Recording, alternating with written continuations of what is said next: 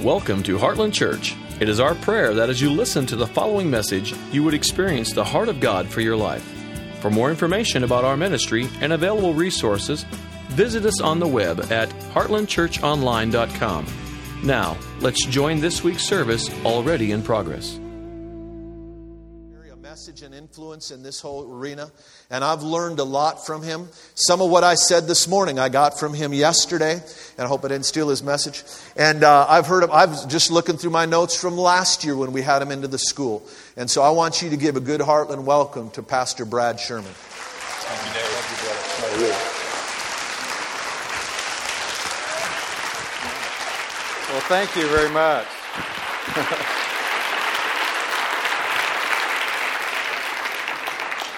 We've got to make sure our tech is all working here.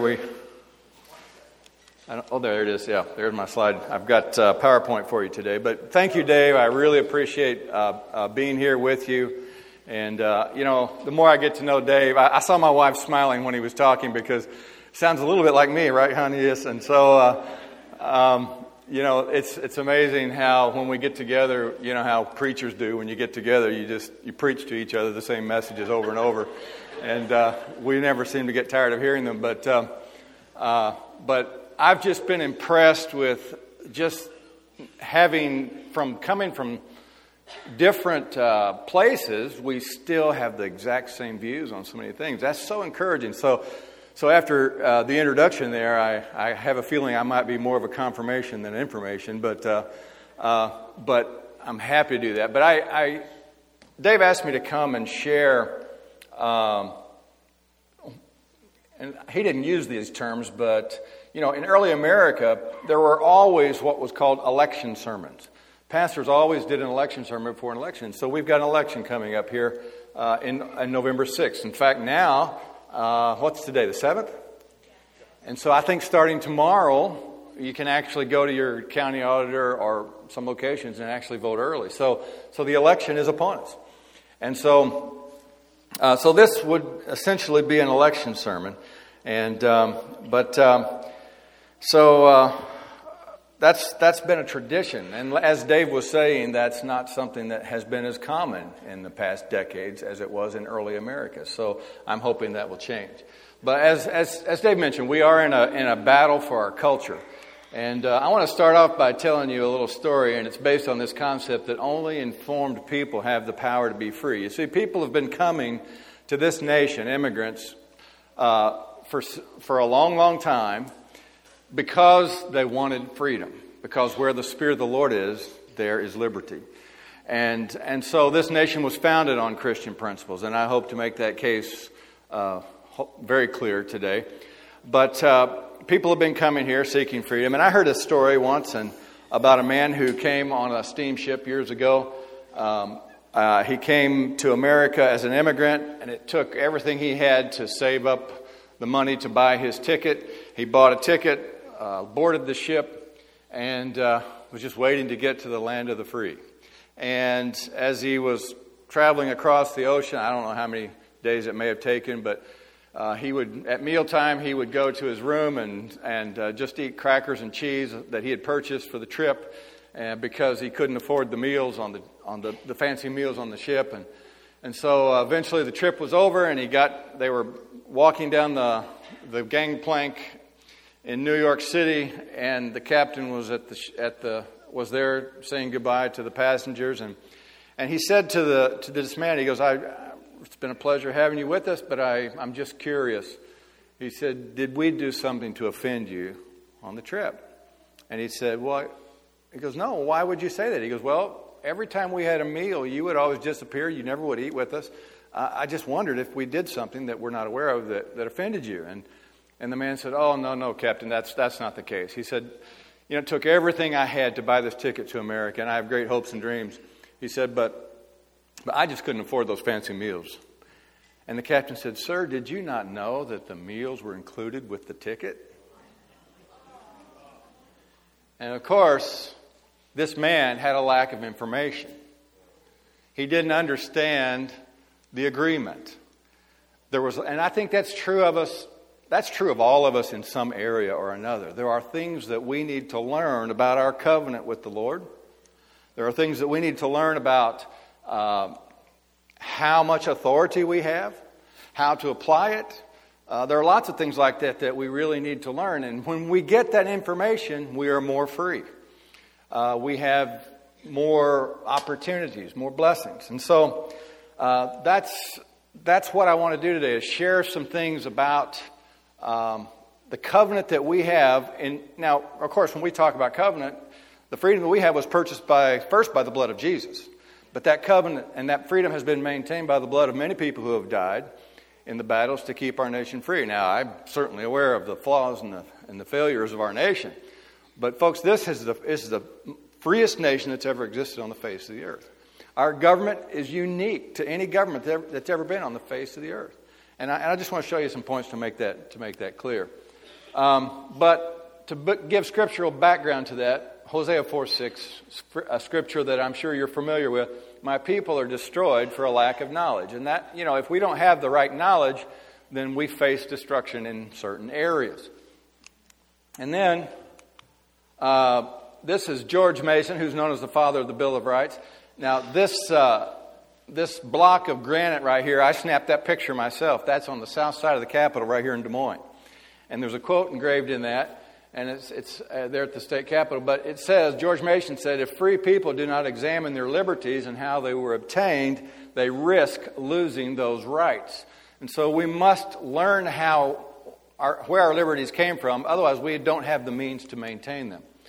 And then, of course, James Madison, who's known as the father of the Constitution, said a well-instructed people alone can be permanently free. And this next little diagram I want to show you is what I call a biblical worldview. It's a very simple diagram, and there's lots of different ways that people explain biblical worldview, but I like to think of it like this. And these are the three institutions that are established by God. Now, there are many areas of culture that we get involved in, but when it comes to institutions that God has established, I see three primary ones: the church, the family, and civil government. Now, family, as the church, of course, you notice this line right here. That's the spiritual and the natural, or that's heaven and earth. And so the church basically operates in both the spiritual realm. Dave was talking about praying for our nation. That's operating in the spiritual realm. We're dealing with spiritual powers, wrestling with principalities and powers, but it has influence and it manifests in the natural world. And so the church operates in both the heaven and earth realm. And so, but the church is the house of God, it's the family of God, or the ecclesia, which has to do with the ruling body. And I like what he said about legislating, through our prayers. That's what we do. So we've spent a lot of time as Christians, learning church and how to do church and what the role of the church is. And, we meet on a consistent basis as the church. So we're pretty much engaged in this institution called the church. Amen? And then, of course, the family.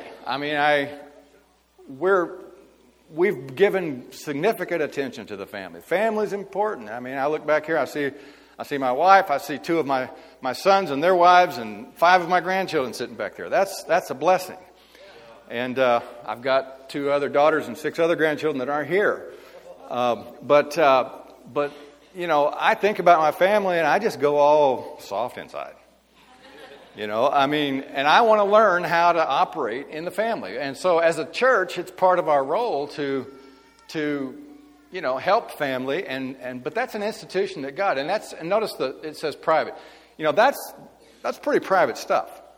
The church can speak and teach and encourage on family, but bottom line, God set the family up, and the father is the head of the family. And I don't know about you fathers, but if anybody ever come into your house and told you how you're supposed to deal with your kids, that's kind of hard to take, isn't it? So each family has to leave and become its own unit. Well, anyway, enough about that. Yes, the importance of the family is there, and the church has given a lot of information to that. But when it comes to civil government, so the family is the private realm, the civil government is the public realm. And for the most part, in our culture and in the past few decades, as the church, we have not spoken into the civil government realm very much. But yet that's one of God's institutions. It's just as much under His authority as any other institution of God. And I'll show you through the Scripture here in just a moment, how that is God's institution, okay? So anyway, that's what we're going to be talking about today, is this institution called civil government. Now, Matthew 28, 18 through 19, that's what we call the Great Commission. And notice what Jesus said. And He spoke to them saying, all authority has been given to me in heaven and on earth. Go therefore and make disciples of the nations. Now, I've looked in several different translations of this, and I can't find one that says all authorities have been given unto me in heaven and earth except in the realm of civil government. I can't find that translation. I just can't.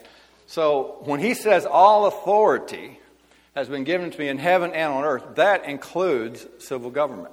So as Christians, we have authority to speak into and to be involved in the civil government realm. Okay? So it includes civil government. Now, separation of church and state. People are going to say, well, what about separation of church and state? Dave mentioned that, and I get the feeling he's probably talked about that before. But we've done a little survey, and this is one of the questions on a survey that we've done, a little booklet I wrote called the Freedom Quiz. But the phrase, one of the questions in there is this: the phrase separation of church and state is found where? A, the Declaration of Independence, B, the U.S. Constitution, C, the Bill of Rights, or D, none of the above. Now, yeah, I know you guys know that, so you know that it's D. It's none of the above. So, but I think it was like, we did a survey at the Iowa County Fair, and I think it was 70% of the people we surveyed didn't get this one right. In fact, there were 10, and it was mostly a conservative group of people at the county fair at Iowa County. Iowa County it's where we live. It's a small county, and fairly conservative, mostly farmers. And of course, anytime you go to a county fair, it's mostly farmers. But it seems like. But anyway, and then there were like 11 questions on this test, and one of them was just an opinion. But if you scored that like a test, we ended up with an average score of about 26%. That's a failing score. And so, for the most part, our general population simply does not understand the principles of our freedom. They just don't. And so I'm on a mission to inform people about the principles of our freedom. Because as we saw from these quotes, where there's no knowledge, people are destroyed. And it doesn't have to be hard. In fact, I don't have the quote prepared here today, but Thomas Jefferson basically said, it doesn't require a great deal of education to do this. In other words, all we have to do is get a few basics and spread it wide to a lot of people. Now, there are a few people who want to go deep and learn all kinds of knowledge. But most people, that's not where most people live. So we need a strategy where we can take a little bit of key information and spread it to a lot of people. And so that's a lot of what I'm trying to do. The First Amendment, but back to the separation of church and state issue, the First Amendment says this: Congress will make no law respecting an establishment of a religion or prohibiting the free exercise thereof, or abridging the freedom of speech or of the press or the right of the people to peaceably assemble and to petition the government for the redress of grievances. Now, this first part, no law respecting an establishment of religion, is the one that gets twisted and people try to call it separation of church and state. But what's happening in our culture right now, years ago, even though this whole separation of church and state mentality, even though this threat of losing tax-exempt status or being prosecuted, even though that threat is unconstitutional, because it is an abridgment.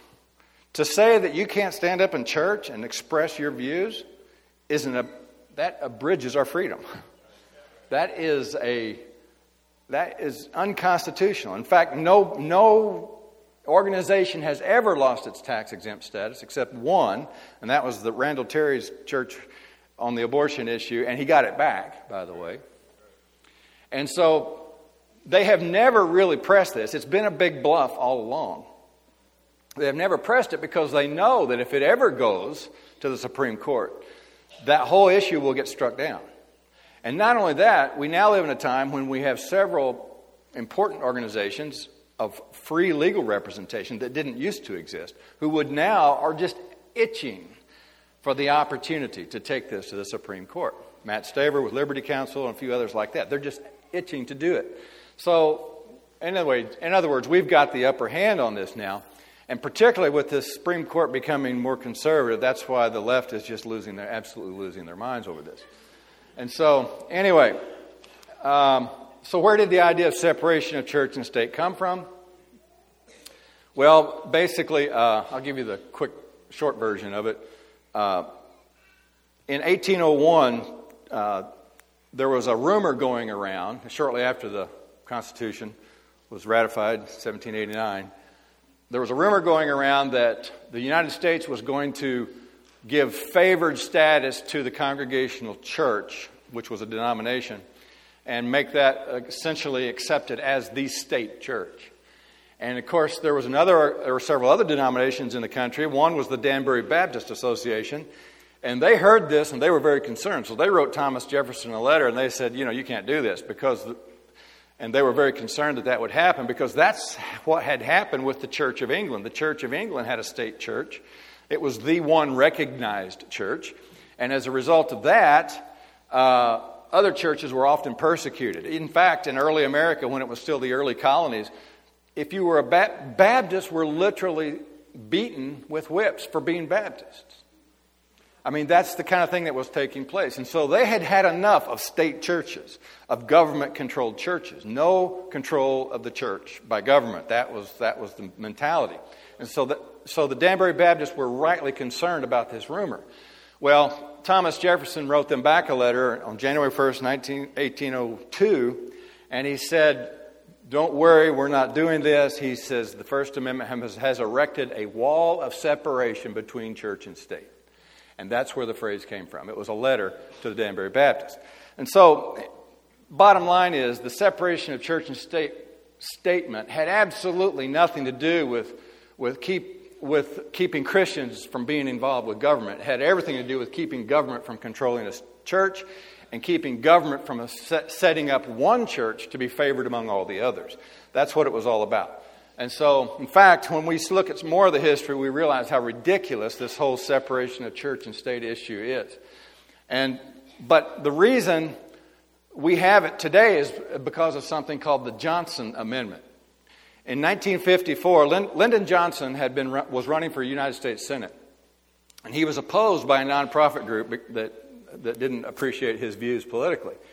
And so, but anyway, he won the election. And when he won the election then, in 1954, he actually slipped in a little phrase and tagged it on to one of the bills that was being pushed through Congress, and that's how they operate. I wish they didn't do it that way, but that's the way it works. And that's where we got the whole issue that says 501c3 organizations, nonprofit organizations, cannot speak to political issues. And that's where it came from. And even with that, there are limits and quotas, and you can still speak and do certain things. And it really even wasn't applied to the church back then. It was applied to other 501c3 nonprofit organizations. But nevertheless, as time went on, some of the people that opposed Christian views and values, they began to realize, hey, we could use this. And so they took a big propaganda campaign public, and they began to threaten churches.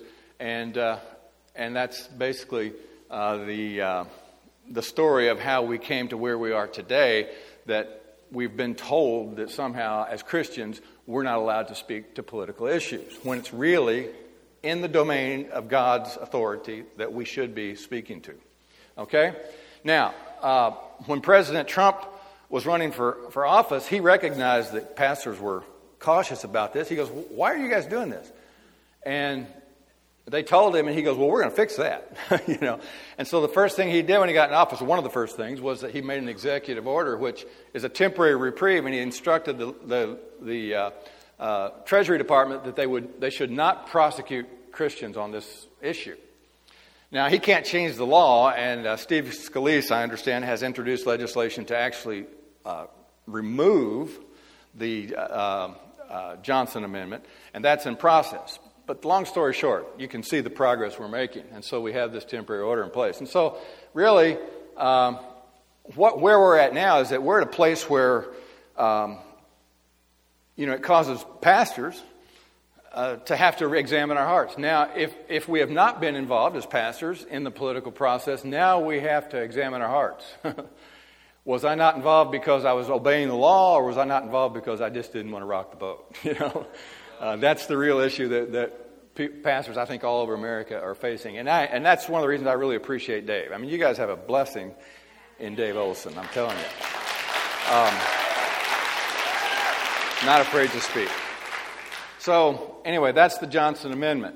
Now, I want you to understand the mentality. This is a quote. You see, this is not a new thing. It was all the way back in 1853, I think it was. Yeah, it was 1853. Some people had submitted these issues to the House and the Senate Judiciary Committees, and they were trying to scrub all this Christian language out of, the Constitution, out of public life, much like they still try to do today. And so the House Judiciary Committee and the Senate Judiciary Committee, something we've been hearing a lot about lately, took these petitions or letters or whatever it was, and they mulled over these for some time. And then in 1854, after it was the year that the years switched on them, and early in 1854, they put forth this statement regarding this issue of trying to remove Christian principles and values from the United States government. And here's what they said. Had the people during the Revolution had a suspicion of any attempt to war against Christianity, that revolution would have been strangled in its cradle. At the time of the adoption of the Constitution and the amendments, the universal sentiment was that Christianity should be encouraged, but not any one sect. In this age, there can be no substitute for Christianity. That was the religion of the founders of the Republic, and they expected it to remain the religion of their descendants. I'm telling you, it doesn't get any more clearer than that. That was the mentality of the Judiciary Committees and of the House and the Senate in 1854. Okay? Now, even before that, we have something called the Declaration of Independence. The Declaration of Independence is the birth certificate for our nation. And it was, right near the beginning, there's just a few words here that basically define the philosophy and the purpose of the United States government. It said, "We hold these truths to be self-evident, that all men are created equal, and that they are endowed by their Creator with certain unalienable rights." So first, on the philosophy of United States government, based on the Declaration of Independence, it says there is a God. There is a Creator. That's in the founding documents of our nation. Okay? And then, the second point is that the Creator is the one who gives us our rights. See, there's a big segment of political people today who think that rights come from government. But rights don't come from government. Rights come from God. And that's what the Declaration says. And then the purpose, that's the philosophy of government in America. And the purpose of government in America is to protect the rights that God has given us, or to secure these rights. And so, if this simple concept that we're looking at right here, if that alone was taught to every school child in America, it would literally change our nation. Absolutely change our nation. And this is one of the points I'm talking about when I say that we don't need to make constitutional scholars out of everyone in America. All we need to do is take a few key points and spread them out to everyone, as many people as possible. In that respect, one of my prayers is that Lord raise up educators. Raise up educators. Not only in the schools, but at the supermarket. Every place we go, raise up educators. We can do this, okay? Because without knowledge, we're destroyed, okay? Separation of powers. Our Constitution has there's several articles, but the first three articles deal with three branches of government. Article 1, Article 2, and Article 3. Where does that come from? It comes from Isaiah 33:22. The judge, it says, Isaiah 33:22 says, "For the Lord is our judge, the Lord is our lawgiver, the Lord is our king." Well, the founders were smart enough to know that you can't put all that authority into one, not only you can't put it into one person, you can't put it into one group of people. So they said, we're going to break this up into 3 parts, and that's what they did. And so now if Jesus was here with us today, King of Kings and Lord of Lords, he can handle all that himself. He has the character to do that, and we're looking forward to the day that he does. Amen? Yeah. But even then, he will delegate authority to people who have proved themselves faithful. Because that's the way God works. He has sons and daughters. Amen? Yeah.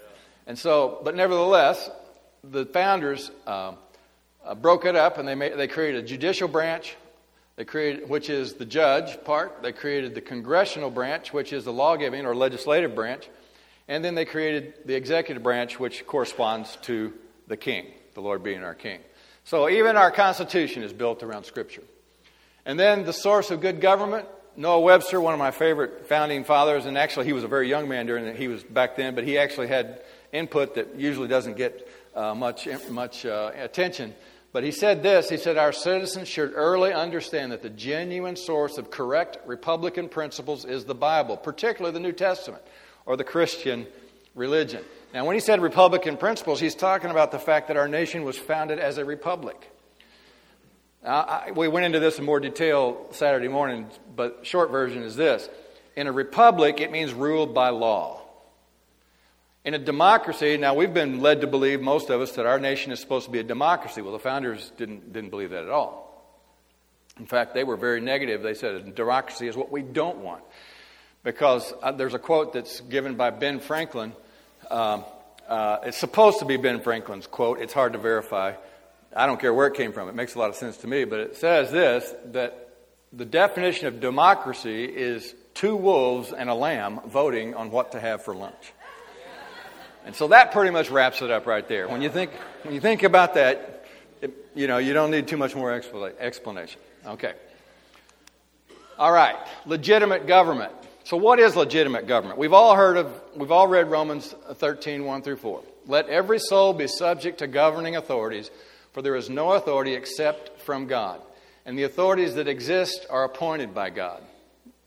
Therefore, whoever resists the authority resists the ordinance of God, and those who resist will bring judgment on themselves." So we've read this and stopped right there, and we've said, well, even if we've got completely ungodly government that's turned completely upside down, calling good evil and evil good, then we've said, well, the Bible says we're supposed to obey it.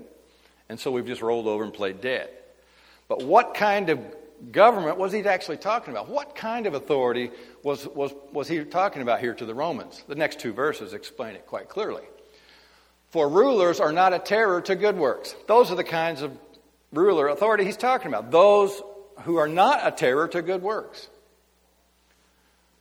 But to evil. Do you want to be unafraid of authority? Do what's good, and you will have praise from the same. For he is God's minister to you for good. But if you do evil, be afraid, for he does not bear the sword in vain, for he is God's minister and avenger to execute wrath on him who practices evil. So this is the type of government that is, and the authority that is from God. Those who do good are reward righteousness and punish evil. That's the kind of authority he's talking about right here. Now, there's plenty of scripture to back this up and corroborate it. Corroboration, that's the word we've been hearing a lot about lately, hasn't it? Okay, Luke 19, 11 through 15. This is one of my favorite passages. This is a framework. This parable is a framework for understanding God's plan. This puts it all in perspective. But as they heard these things, Jesus spoke another parable because he was near Jerusalem, and they thought the kingdom of God would appear immediately. So that's the framework for this entire parable. They thought the kingdom would appear. They thought Jesus was going to go to Jerusalem, proclaim himself king, and turn loose his power and rule the world. And in fact, he had already told them that they're going to be judges over the 12 tribes. I mean, they were really looking forward to this. I mean, they had a political mindset. And so they were going to be on the Supreme Court. And so, anyway, Jesus wanted them to understand a little bit more about when these things would happen. So therefore, he said, a certain nobleman, which represents Jesus, went into a far country to receive for himself a kingdom and to return. So he called 10 of his servants and delivered to them 10 minas and said to them, do business till I come. And so here's Jesus is painting the picture of how he's with them now, but he's going to leave for a while, and he's going to receive a kingdom, and then he's going to return. But while I'm gone, here's some resources, and I want you to do business while I'm gone. And then the next verse, but his citizens hated him and sent a delegation after him, saying, we will not have this man to reign over us. And so it was that when he returned, having received the kingdom, he then commanded these servants to whom he had given the money to be called to him, that he might know how much every man had gained by trading. Now I'm going to stop right there. There's a lot to this parable. He rewarded them based on their faithfulness while in his absence. But there's this curious verse there. Verse 14 was always a curious verse for me. Why was it that his citizens hated him and sent a delegation after him saying, we will not have you or have this man to reign over. We don't want you reigning over us. Why was that? He was gone. He wasn't even present. I believe the reason that they felt so intense about this was because the people who he had left in charge were carrying out his principles and plans much in the same way he would have done had he been here. That's why they hated him so much. That's why they sent a delegation saying, we don't want this man ruling over us. Because the people he had left behind, which speaks of us, while Jesus is yet to return, we're supposed to be doing business, his business. See, we've been delegated. We're doing his business in his absence. And so that speaks to the whole political arena. It speaks to the civil government area that we're talking about. We're supposed to be involved in this. And so that's just another example of that, okay? Now I want to shift gears just a little bit here and talk about the next big culture battle that we're facing. Dave mentioned it a little bit earlier. How many of you have heard of the DSA, or the Democratic Socialists of America? Anybody? Well, that's kind of a new group that's really active right now in our culture. And there's several others. I just picked this one out as an example because it's one I've been hearing a lot about. How many of you have heard of the guy, I forget his name offhand, that goes in and does the secret videos of people? He went into Planned Parenthood and recorded the people. What's his name?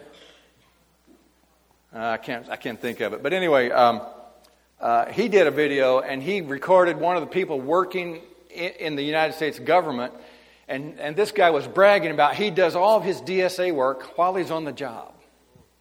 And nobody cares. He goes, you can't fire a federal employee anyway. And so these DSA people have worked their way in to positions, and this is what's being referred to, if you've heard this term, as the deep state, or the shadow government. These people have worked their ways in, and even though we may have a president that's conservative or a Congress, these people have found their ways into bureaucratic positions, and they're still carrying out their agenda.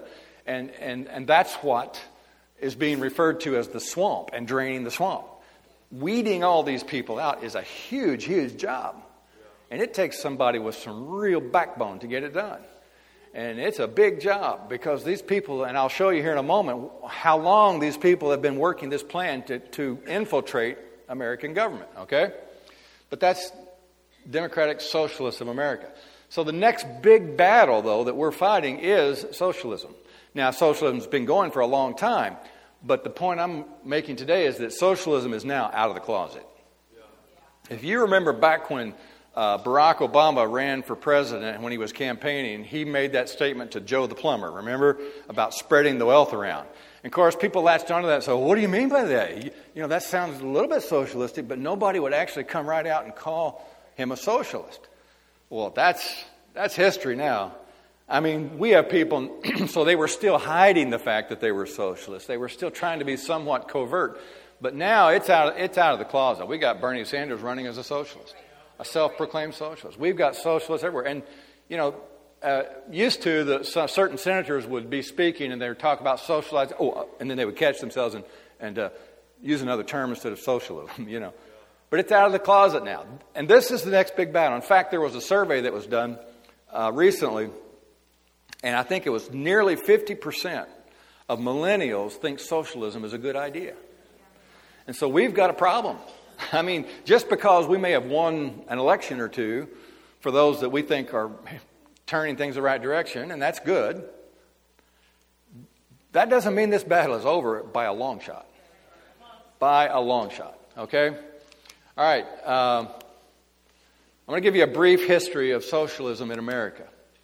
These five guys, Thomas Higginson was a Unitarian minister, Clarence Darrow, a lawyer who was a leader in the ACLU, Jack London, an author, you probably heard of him, he wrote White Fang and Call of the Wild, those books. He was a rabid socialist, went around giving lectures on socialism. And then J.G. Phelps Stokes, he was a wealthy, I forget what you would call him, but he was kind of a wealthy businessman.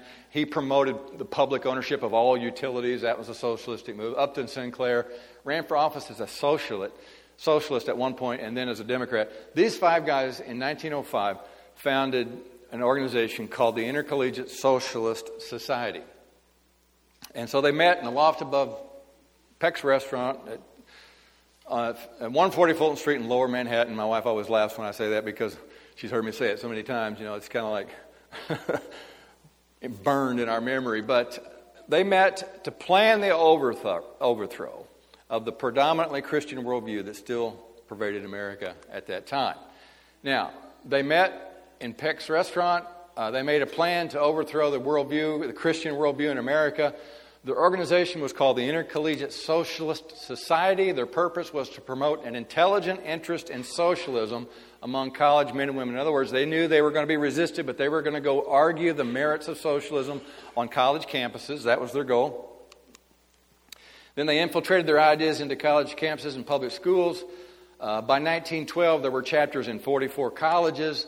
And then by 1917, there were 61 chapters in schools and 12 in graduate schools. And then in 1921, they changed their name to the League for Industrial Democracy. Okay? And then they entered the mainstream of America's education elite. And then by the mid-1930s, there were 125 chapters of student study groups of the League for Industrial Democracy.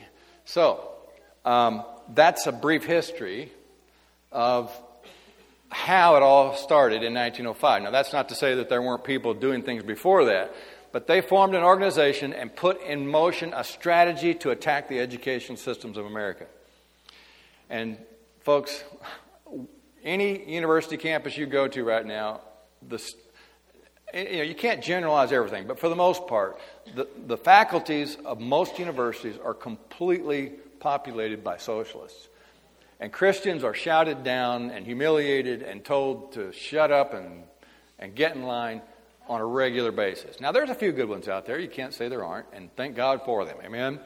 But that's what's happened in America. Now, in the 1950s, there was some research done, and in fact, these things were published. It wasn't even there were some raids that took place and some information that was gathered, but these things were actually published. I mean, you can go online, you can find these things. I mean, they haven't even tried that hard to keep these things secret. But in the 1950s, the communists published their goals for America. First was get control of the schools. This was their strategy. Get control of teachers' associations. Soften the curriculum and use schools as a transmission belt for socialism. Infiltrate the media and gain control of key positions in radio, TV, and motion pictures. Use environmental movement to destroy business because they thought it was the only vehicle capable of creating enough regulation and red tape to discourage business growth. You see, discouraging business growth is part of their plan. If they can crash the economy, then they can come in with a new solution and establish and consolidate power. And so the failing economy under leftist leaders is no accident. It's part of the plan. Okay? They create enough red tape, it hinders growth and drives jobs out of the country. Discredit the Bible. That was on their list. Eliminate prayer in schools. Well, this was 1950, but in 1963 they got it done. Or at least got the law passed in the Supreme Court. Infiltrate churches and replaced revealed religion with social religion. Discredit the family as an institution. Promote cohabitation instead of marriage. Promote homosexuality, degeneracy, and promiscuity as normal, natural, and healthy. get children away from parents into government programs, break down cultural standards of morality by promoting pornography, eliminate all laws governing obscenity by calling it censorship and a violation of free speech and free press. So these are the goals. And when you read that, does it sound, any of that sound familiar? Well, of course, and they've had these goals all along, and they've been working their plan. Okay? So this is the battle that we're fighting in our culture. 1983, we'll jump forward a little ways. I shared more detail of this on Saturday morning. These are just a couple of these. But the battle this is a quote by a man by the name of John J. Dunphy in the Humanist magazine, 1983. He said, the battle for humankind's future must be waged and won in the public school classroom by teachers who correctly, I would put that in quotes, correctly perceive their role as the proselytizers of a new faith, a religion of humanity, utilizing a classroom instead of a pulpit to carry humanist values into whatever they teach. So it doesn't matter what subject you're teaching, they're going to promote humanist values in it, okay? And humanism, by the way, means man is God. And instead of creation, we have evolution, and it goes on from there. That's what humanism. And the Supreme Court actually said humanism is a religion. It's just a secular religion, okay? So the classroom must and will become an area of conflict between the old and the new. The rotting corpse of Christianity together with its adjacent evils and misery and the new faith of humanism. So that's what humanists believe. They believe Christianity is a rotting corpse that needs to be buried and done away with. So that's the battle we're facing. These are the people that we're wrestling with. We're actually wrestling with the spiritual powers behind them. But like I said earlier, it manifests in the natural, in the realm of politics largely. Okay? March 2004, I snapped this picture at the University of Iowa. It was in March. I was up on the University of Iowa student campus. I snapped this picture. I thought, well, there's a perfect example right there. The Iowa International Socialist Organization, they had their table at the Student Union. U.S. troops out of the Gulf, defend abortion rights, free abortion on demand. That says gay marriage, yes. And then there's all kinds of other anti-conservative propaganda there. And in fact, the guy's T-shirt, notice it says, "Got marks?" ? You know, so, I mean, I saw this guy and, you know, I didn't know who the guy was. So I smeared his face out so there could be no accusation of doxing, as they say. But nevertheless, that was 2004. And then here's September 16th, 2009. My son gave me this poster. Jason got that off campus. You remember, he took looks like he took the baby out. But Jason brought me this when he was going to school at the University of Iowa. Socialism, what it is and why we need it. Wednesday, September 16th, 6:30 p.m., 214 Phillips Hall. And so, there's a lot there, but basically that part right there says, come to this meeting to discuss the idea of socialism and socialist strategies for changing the world. So here we are, 2009.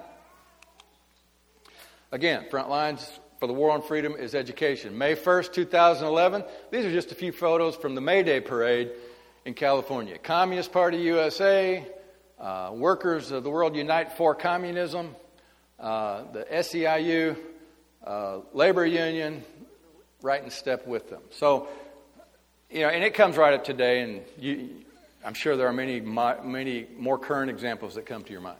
Okay? This is Lieutenant General Jerry Boykin.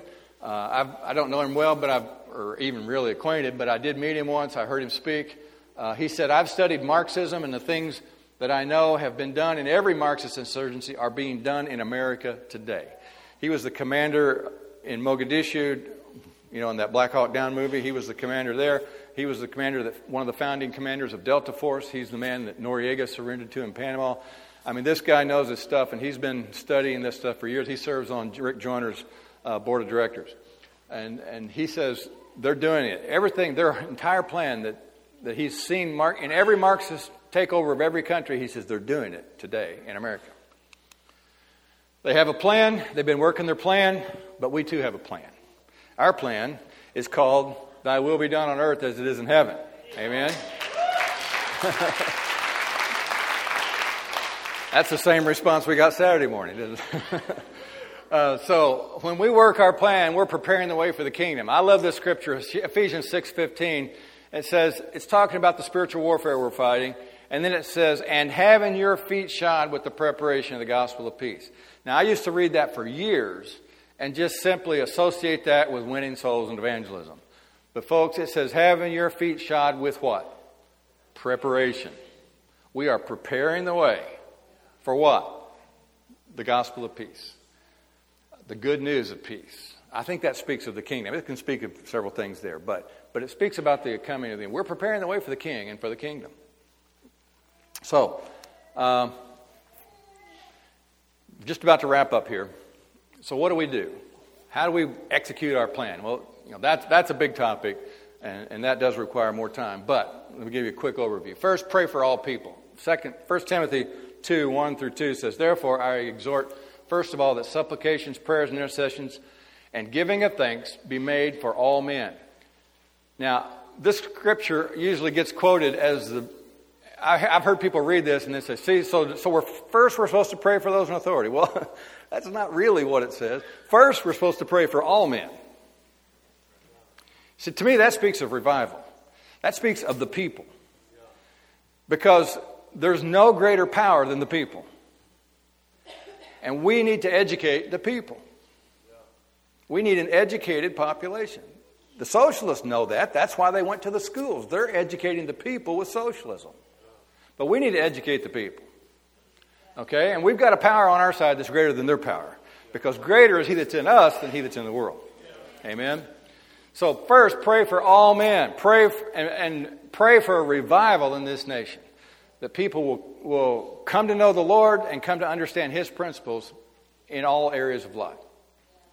And then pray for kings and all who are in authority, that we may live a quiet and peaceable life in all godliness. You know, I think I grew up, I was born in 1954. I grew up as a kid in the country, living on an acreage and fishing and hunting and trapping. And I mean, it was like heaven on earth when I look back.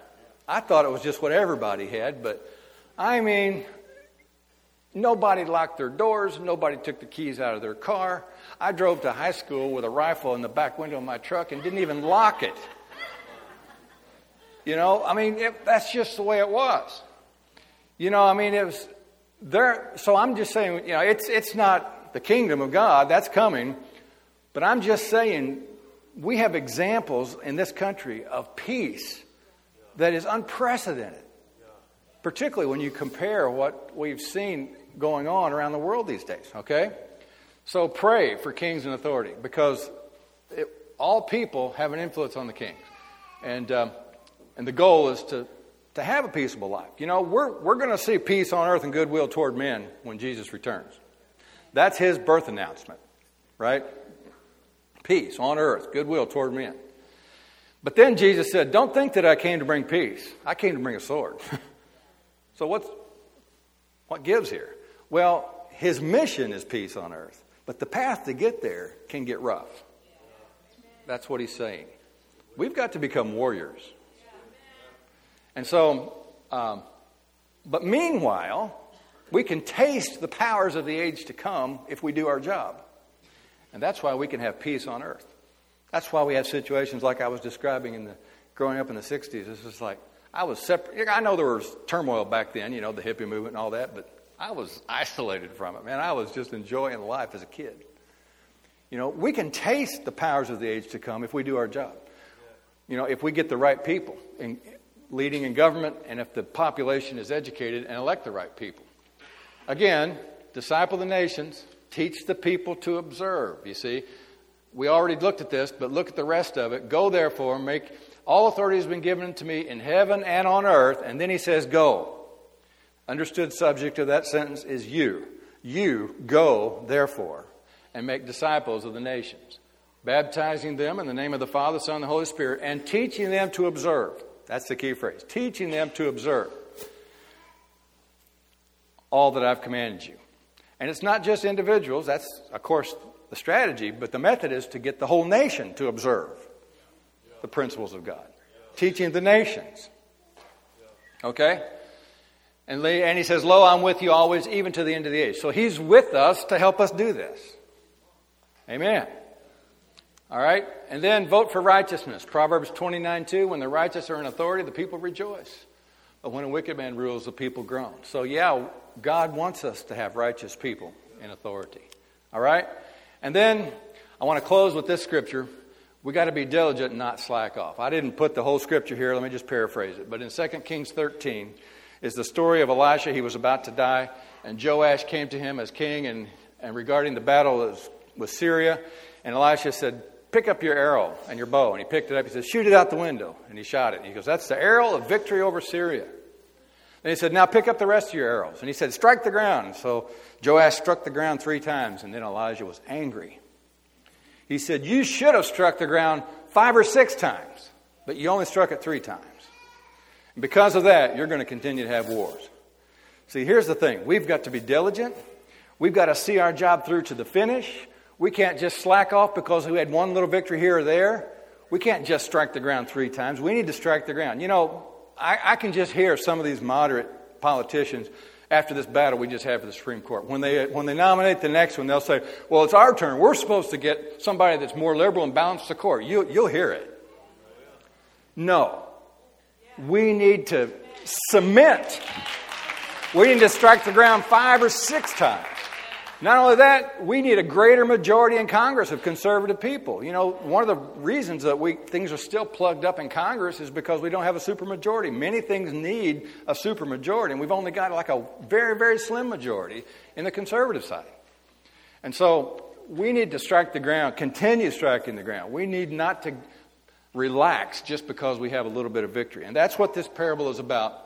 Or it's not a parable, it's a story of what actually happened in 2 Kings 13. You can go there and read it. It's pretty informative passage. So I want to just summarize by saying this. We need to understand the battle, the spiritual and the natural manifestations of it. We need to be informed. We need to inform others. We need to vote for righteousness. And then we need to get involved. We need to be salt and light in the culture, whether it's running for office or just helping others get to the voting polls, whatever we can do. And then, don't quit. That was the last point. Don't quit. Keep on going. That's what we've got to do. Now, I gave Dave some handouts for the school. I don't know if those are available. You can look at them, more information. One of them is a little paper called A Vaccination Against Socialism. You know, basic points, principles that we need to understand as to why it helps us understand and be resistant to socialism, because socialism is being propagated in kind of sideways comments all through the media, here and there and everywhere. And if we're not careful, we'll just swallow and accept these principles without realizing. So we need to be vaccinated. We need information that immunizes ourselves against these socialistic principles. You know, the brother up here was talking about, during worship, I noticed this. He was talking about our mindsets being changed. He saw mindsets changing. And when he said that, I know that can apply to lots of different areas, but a mindset is a house made of thoughts. It's a way of thinking that gives access to demonic spirits.